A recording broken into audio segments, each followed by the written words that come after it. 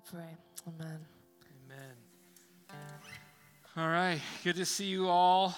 I have a couple other things to share with you. We're actually going to take our offering right now because I've been really, really bad at that lately. So you notice, like, you idiot, you keep forgetting the offering. So we're going to take our offering. And so if you're new, you can just let that go by. But if you're part of this church, there's something we've got actually connected to our system. Our whole giving platform is something called Text to Give. And if you are, this is like a total millennial techie thing, but if this is like a better way for you to give, we just wanted to offer it to you. Some of you love to bring gifts here. Some of you do a kind of a monthly thing online. Some of you, just have different ways of doing it. And so just a reminder, like, I don't know who gives. I don't know what you give. That's not in my even wheelhouse. So we're just thankful that you're a part of this. And helping this church go and kind of worshiping God with your gifts. Like I said, we got the Powder Burn crew up there, and they're having a great time. So just keep praying for them as they're doing their thing. They come back tomorrow. We are in Matthew chapter 5. If you're just joining us, we're in a series called Upside Down Kingdom. And what we're doing is we're looking at the Sermon on the Mount. At this point, we've just stepped into it the last couple of weeks, and we're going to continue on with that. Let me just give you a recap. If you missed last week, we talked about two metaphors that Jesus used to talk about what it looks like to be kingdom people, okay? He used the metaphors of salt and light. And we talked about how salt is to be scattered. It's this idea that you and I, just in our lives, we're the community of God, but we are scattered into the world. We're at different jobs, different neighborhoods, different carpools and things like that. But that's part of our job, is to be flavor, to be preservative, and to be making people thirsty for what the kingdom is. And the other one is light. And Jesus talks about be light of the world, and this idea that many lights together actually create something that is a beacon for the world. And so we talked about those two different metaphors. Today we jump into some of the teaching that Jesus has been preparing this whole time. And it's going to hopefully hit us right where we are. But let me just start with Matthew chapter 5, verse 19. Let me just kind of set this up. Goes like this: Therefore, anyone who sets aside one of the least of these commands, and these are the commands that Jesus is about to give, and teaches others accordingly will be called least in the kingdom of heaven. But whoever practices and teaches these commands will be called great in the kingdom of heaven. Remember that idea of practice and teach. Okay, it's not just know the commands, it's actually to practice them.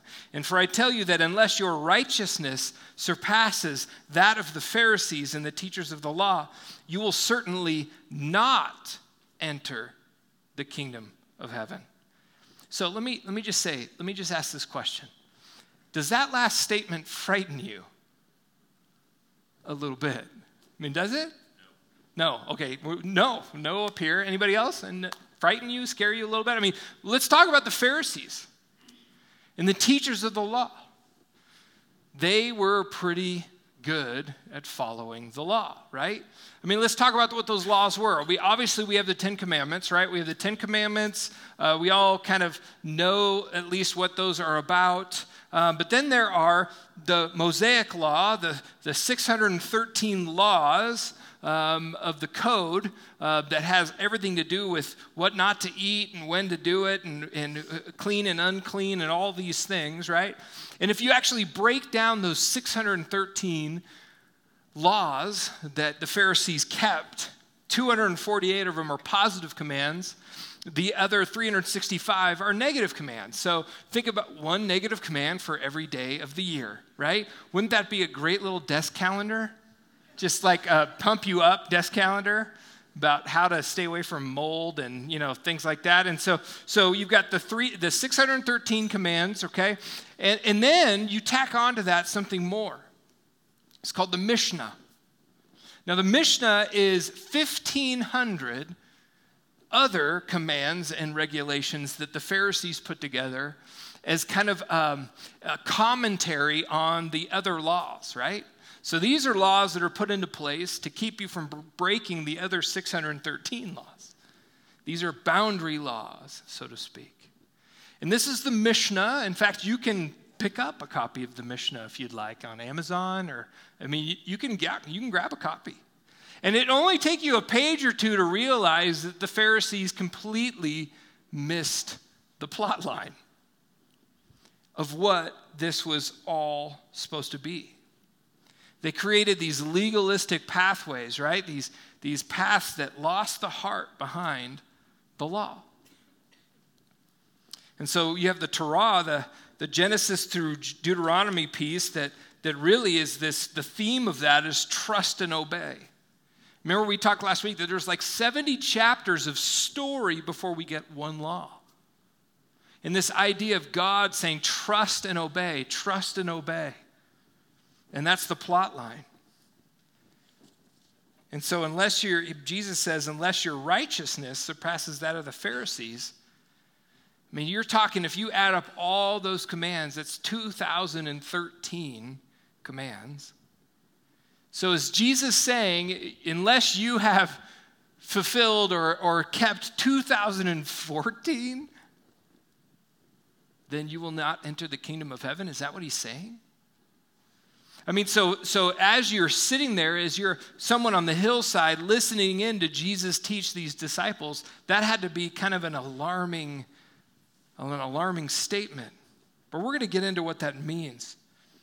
Because Jesus is really saying, unless you live up to my kind of righteousness, unless you live up to this inside-out version of what I'm talking about, you're going to miss the whole thing. And he gives 6 examples in the Sermon on the Mount.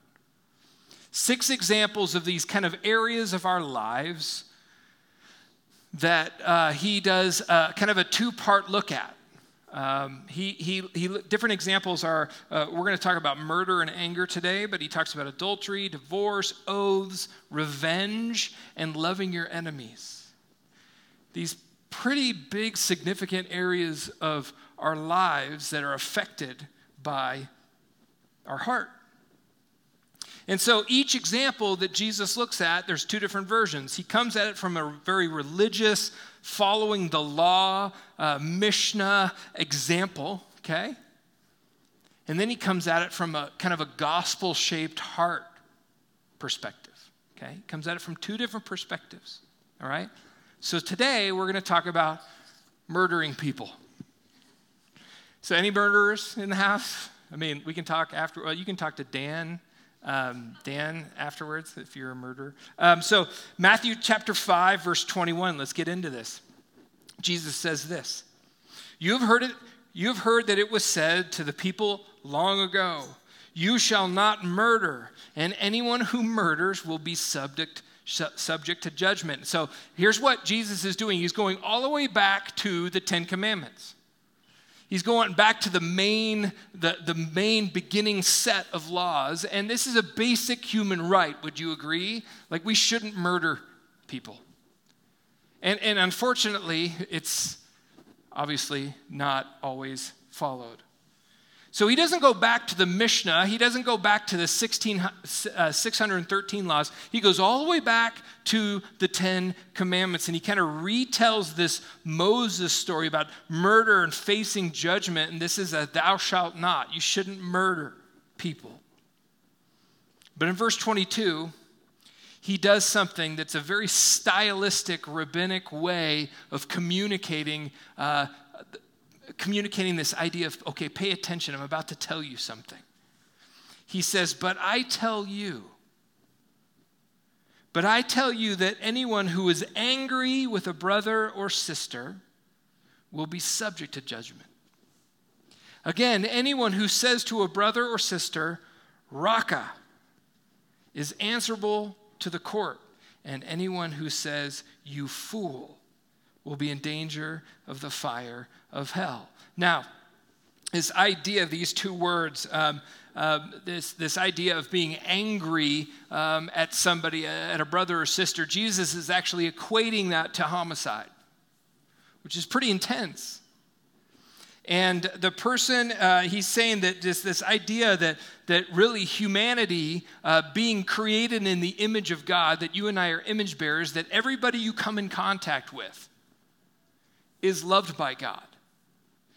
There's not a set of eyes that you will meet on this planet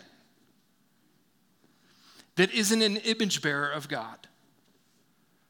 And if that's the case, there's not a person at your job, that person at your job that you could do without, your neighbor that, has like 12 sheds and it really bothers you. And there's all these people in your life that frustrate you. If you looking in their eyes, they are made in the image of God. They are image bearers. In fact, Paul says that they are masterpieces. This idea that God, the great poet, created all of us as masterpieces. Whether we have our lives together or not, we are image bearers. And so in 2000 BC, you got to understand the context of this, that Jesus is speaking this idea of anger and that you shouldn't call people fools and you shouldn't look down on people as an absolute, this is unheard of. Because just think of the group of people that are gathered on the hillside. There are people from the Decapolis. There are unclean and clean. There are religious and non-religious. There are people who are sick and carrying disease. And we talked about what that looked like in that time period. You were actually pushed to the margins. Why? Because there was something wrong with you spiritually that kept you out of a relationship with God. Obviously, God was angry at you at some point. So if you showed up and you were listening to Jesus and you were paralyzed or you were sick or you were a Gentile or whatever it was, there was different classifications of people there. And obviously the religious people are listening in, but they're staying at an arm's length. Why? Because they can't associate. And so what we have here is Jesus laying, the playing field is that everybody is created in the image of God. And this idea of anger, there's two words here in the Greek, okay? Anger, there's themos, which is like this idea of, just give you an illustration. It's like when you strike a match, okay, and it flames up really quick, but then it dies out, okay? It's like that quick burst of anger, okay? But then it goes away and you're good. You're okay. But then there's orge. And orge is a different word for anger. It's this kind of like when you go camping and you just keep piling wood on a fire, but then it kind of the flames go down, but those hot coals, those hot embers, and if you throw a stick back on it, it'll flame back up. You know what I'm talking about, right? That's orge. That's the kind of anger, ladies and gentlemen, that's like under the surface always.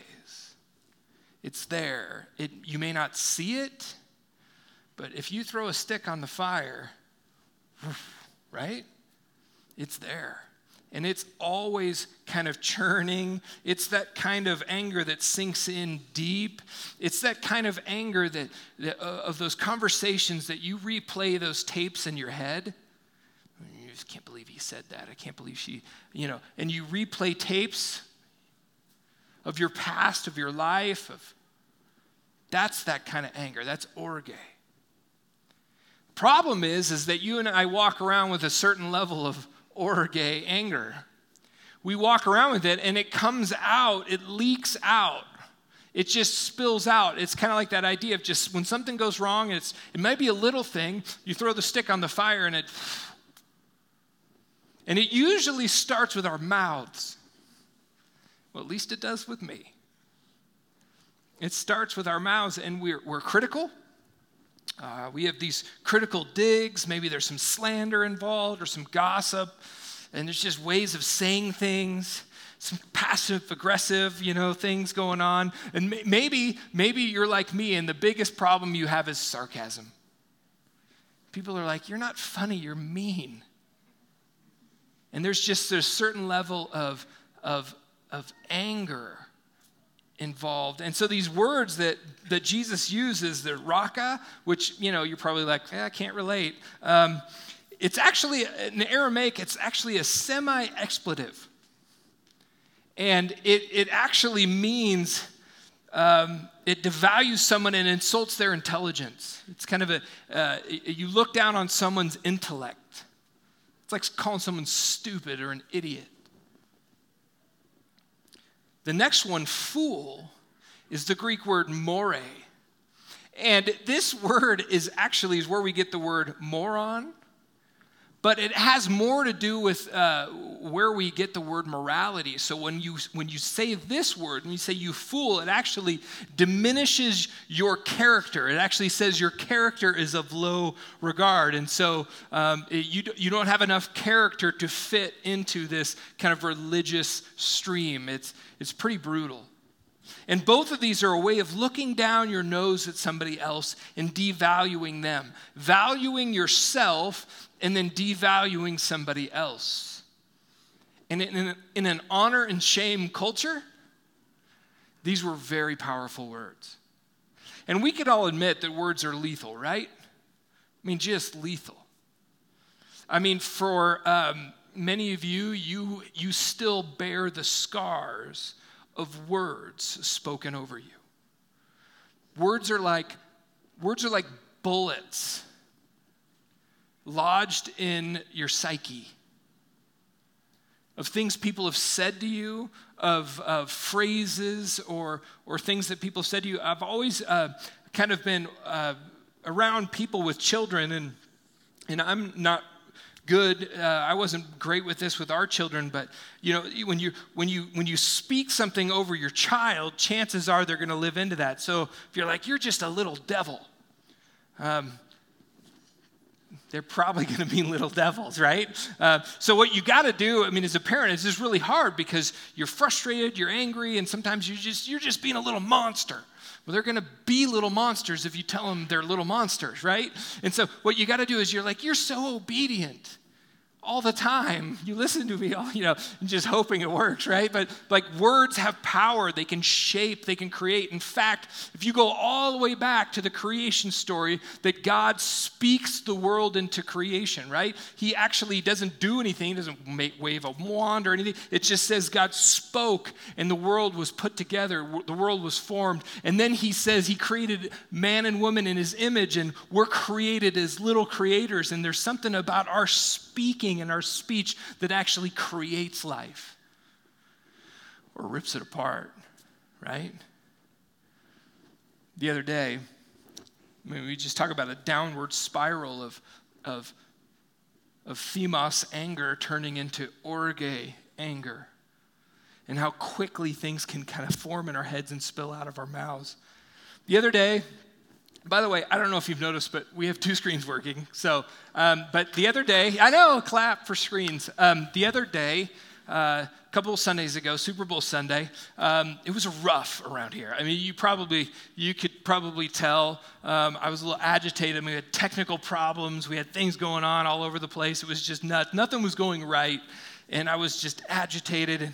And then it was Super Bowl Sunday, so of course, like idiots, Angela and I just said idiots. And of course, I call myself that. So we go to Costco after church before the Super Bowl. Okay? So anybody else like us did the smart thing? Yeah, well, you worked there. No, yeah, they're Charlie. Never tried. Okay, so we're at Costco, and I'm already agitated. I'm already got some deep level orge anger going on. And I grab the cart and I'm rolling in. And I think I've told some of you about my see, I think at Costco sometimes there needs to be like speed hour, right? Like if you can't keep up a certain pace, you can't be there, right? Like, I think there needs to be, because I get frustrated. I'm like, come on. And then there's the guy that, leaves his cart in the middle of the aisle to walk over and get a sample. You know, that guy. And I'm like, bro, I'm just trying to get out of here, right? So it's building in me, right?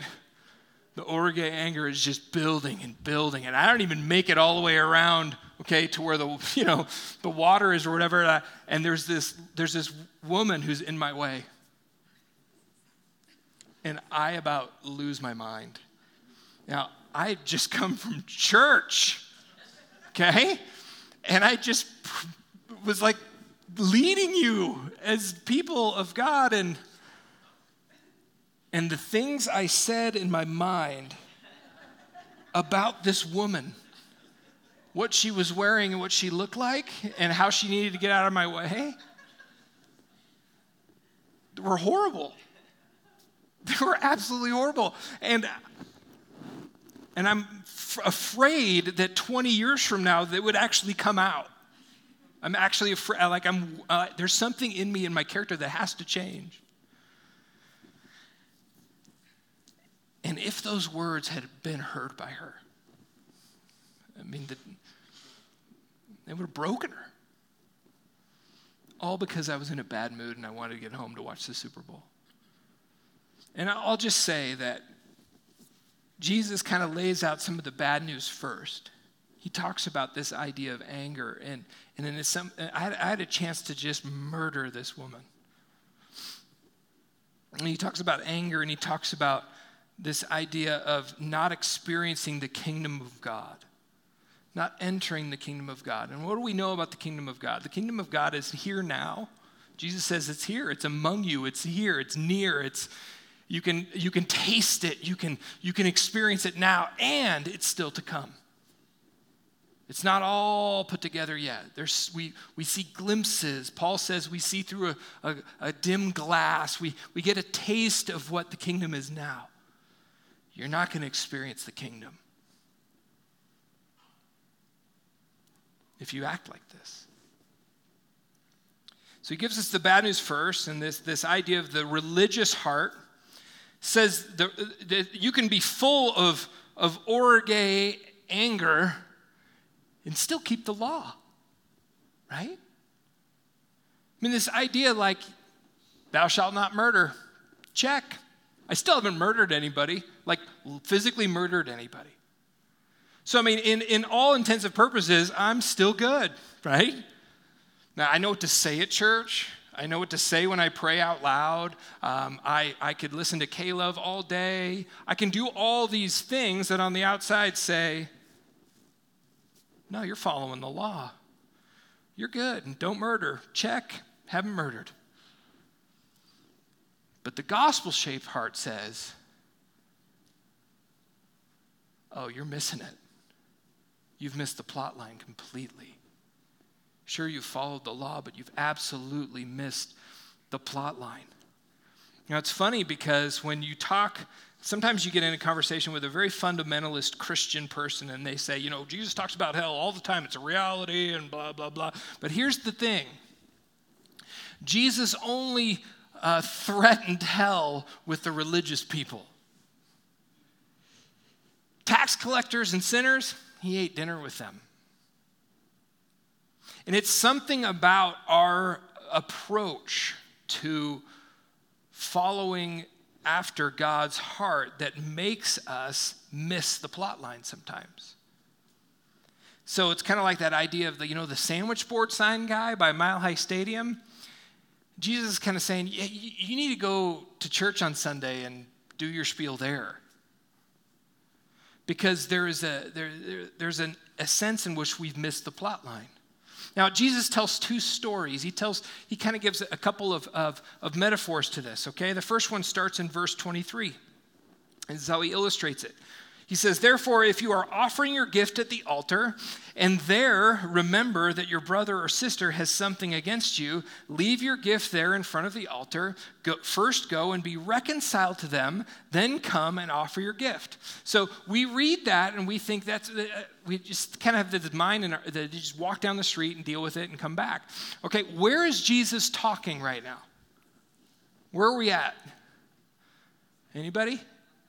On a hillside where? In Galilee? I'm helping you out. Okay, maybe we don't have a map. So Galilee is up, okay? It's on the northern side of the Sea of Galilee. It's a 3-day journey to Jerusalem. So what Jesus is actually saying, and this is actually very humorous, I think it was really funny at the time. Jesus is saying, so if you leave your house for Passover and walk 3 days with your family to Jerusalem, and you fight all the crowds, and you, depending on how sinful you were that year, you got a dove or a goat or maybe a bull, maybe it was a bull year, I don't know, but you get your offering, and you're preparing your offering, and you are at the altar. And it says, you remember that your brother or sister has something against you. Now, that word something is actually like the smallest, minute, tiny little, ridiculous, small thing against you. Jesus says, leave your offering there and walk home. 3 days. You paid for this gift. Okay? Walk all the way home. Go back to Galilee and be reconciled. And then come back. There was a sense of journey and inconvenience and just this idea of, I've got to make this right. Before you do anything else, I mean, the big point for Jesus here is make things right. That your offering to me is inconsequential. That you can't bring an offering to me and then have all this other stuff hanging out over here. I talked to a counselor friend of mine who we were talking about this idea of reconciliation, and he goes, the problem is with a lot of people that I meet with in counseling is that they want to get the reconciliation over with. They just want to get to the, I'm sorry, will you forgive me part, right? So, a lot of us have been hurt in our lives. We have wounds. We have some stuff that it's just there. And sometimes reconciliation can take a minute and a half. Sometimes it can take decades, right? And so hear that through a couple different lenses, because as we talk about this today, I recognize that there are some things that just can't be dealt with a 3-day walk back to town. But this idea of reconciliation, the first step in this is confession. And this is that idea of confessing something to somebody without saying, I'm sorry, will you forgive me? Without asking for an apology, without giving an apology. This is this idea, here's what I did. Lay it out. I'm going to lay it all out in front of you. I'm going to bear it all out. I'm not asking you to forgive me yet. I'm just telling you, I'm just coming to you in honest confession. The next step of it is compassion, saying, I know what this has done to you. I know what this betrayal has done to you, and this is still not an apology, okay? But this is just, I know how you must feel. You must feel this. You must feel that. I know what you must feel. Then there's the repentance. And repentance is the actual making steps and changes in your life to not do that again, right? That's what repentance is. It's turning and walking a different direction. It's accountability, and it's closing some doors that don't need to be opened again. It's those kinds of things. So someone knows that you're actually making a change in your life. Then there's restitution. That's part of this. That's like restoring honor. That's like paying. If it's a financial thing, it's dealing. It's making that right. It's doing whatever you can to make restitution. And the final piece is actually reconciliation. That's the apology part. And that's a long journey. I mean, think of that in terms of leaving something at the altar and walking 3 days. This is what this looks like. And like I said, sometimes it takes 90 seconds, sometimes it takes a decade. But Jesus is saying, whatever possible, make reconciliation happen. And reconciliation is another way of saying make friends. To make friends again. Actually had someone who got really frustrated with all the times we talked about reconciliation and forgiving people that they left our church. It's like, I can't do that in my life. There's somebody I can't do that with. And so if you're going to keep talking about it, I have to leave. Well, we're going to keep talking about it. This is a kingdom issue. And then there's this second kind of story, and as we kind of wrap things up here, Jesus says this: settle matters quickly with your adversary. So the first one with a brother and sister. So brother and sister, people who you love and you care for and things like that. This one's about an adversary in your life, someone who is kind of set against you. Settle matters quickly with your adversary who is taking you to court.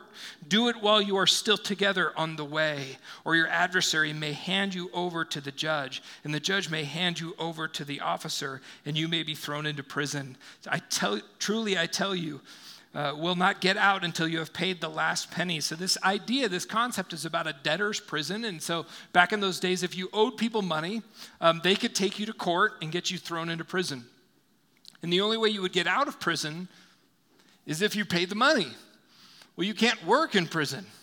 So unless somebody came to your advocate to be an advocate for you and pay your debt, and this is very much the language of the cross as well, as we get into later on in Scripture, but if anybody comes to pay your debt and advocates on your behalf and gets you out of debt or prison, you were stuck.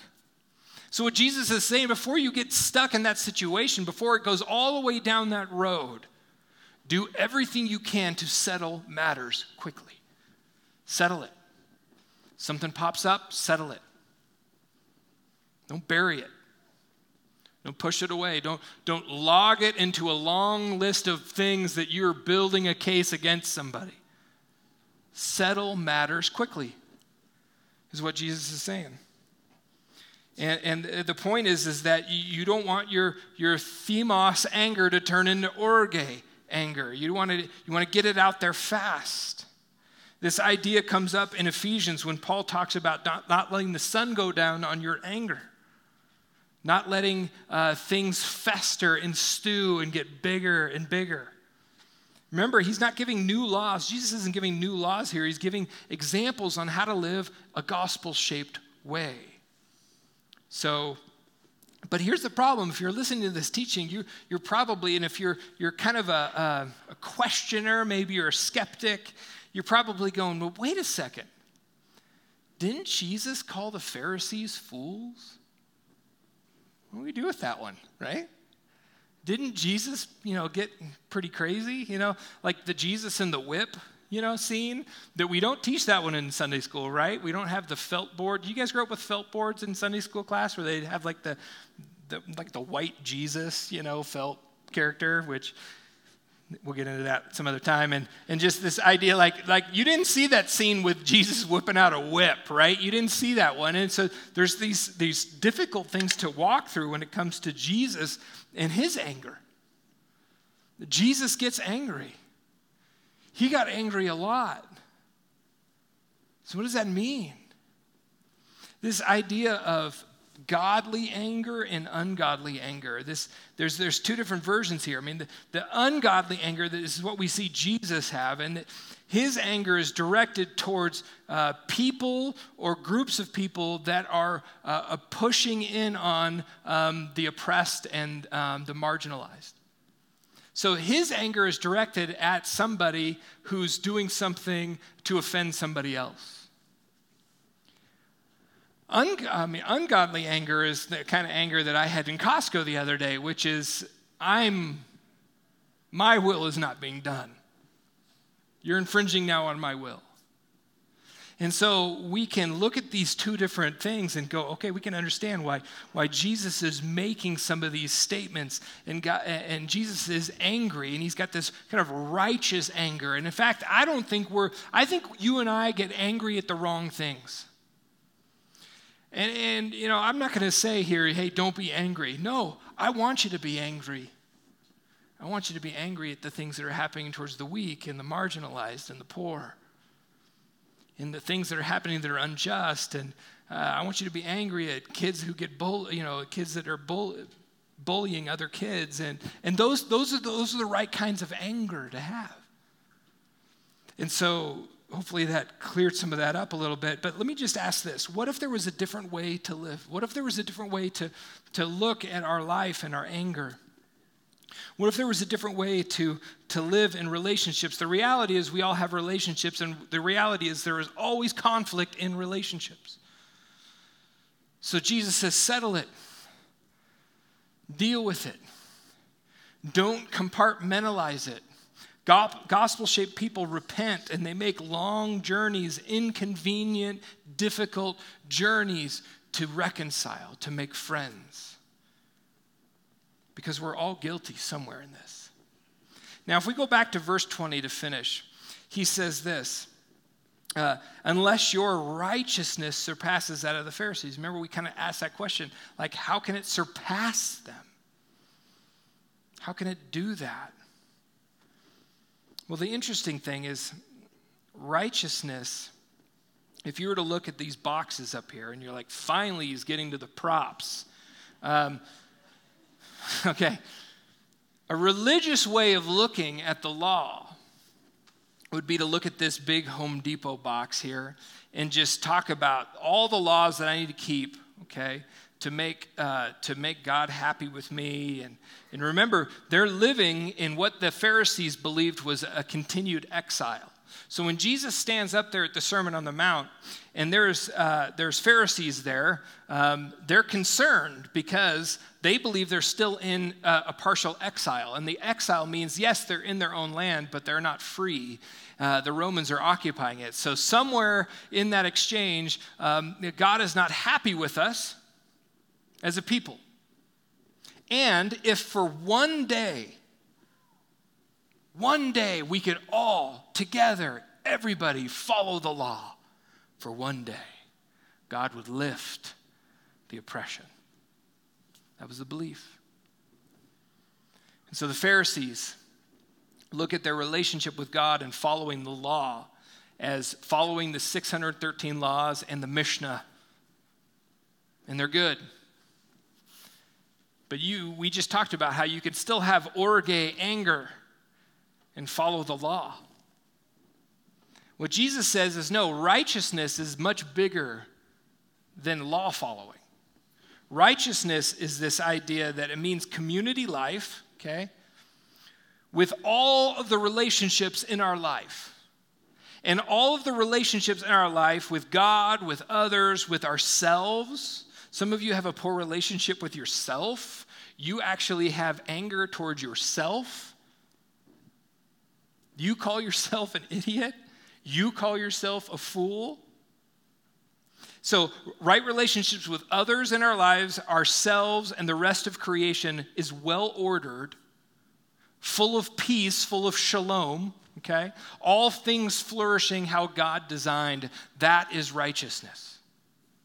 And so, when you look over here on this stack of boxes, that means things like, if you want to compartmentalize things, it means like the relationship you have with your boss. Like, you cannot have an orge, angry relationship with your boss, Jesus says, and count me out of the equation. Because it's all righteousness. You can't have feelings about your ex or your father-in-law or your father.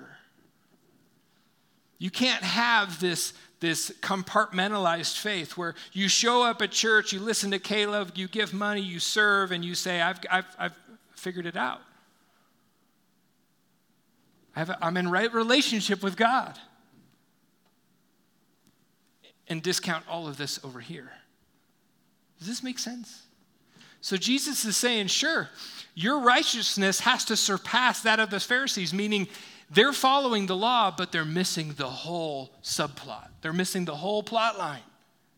So you're right, unless your righteousness deals with this, you're missing the kingdom of heaven.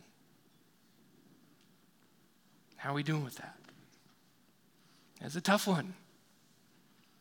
Especially if you walk at Costco with me. So this morning, both stories that we heard, settling relationships, settling problems, making things right, they're inseparable from your relationship with God. They're inseparable. And so I want to encourage you. What's that little box? I was going to hand out little boxes and be all youth groupy, but I decided not to. Like, what's that little box? What's gnawing at you right now? And for some of you, you're like, it's impossible. I can't. They're gone. They've passed away. They've, whatever. I'm not in a relationship with anymore. I get it. I get it. I think Jesus gets that. But there are some tangible things that you and I can do. We can make the long journey towards some reconciliation. Maybe there's some things that just popped up this week, husbands and wives or work relationships or friendships that you can settle quickly. Maybe. I want to encourage you to do that because that's what it means to live the kingdom. And if you want to practice it, that's hard work.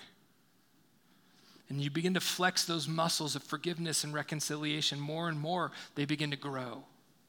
And when people see it, they taste some salt. Right? It changes things. When relationships are mended, people notice and they want a part of that. And they want to see that in their life with other people. Guys, that's what it means to live the kingdom.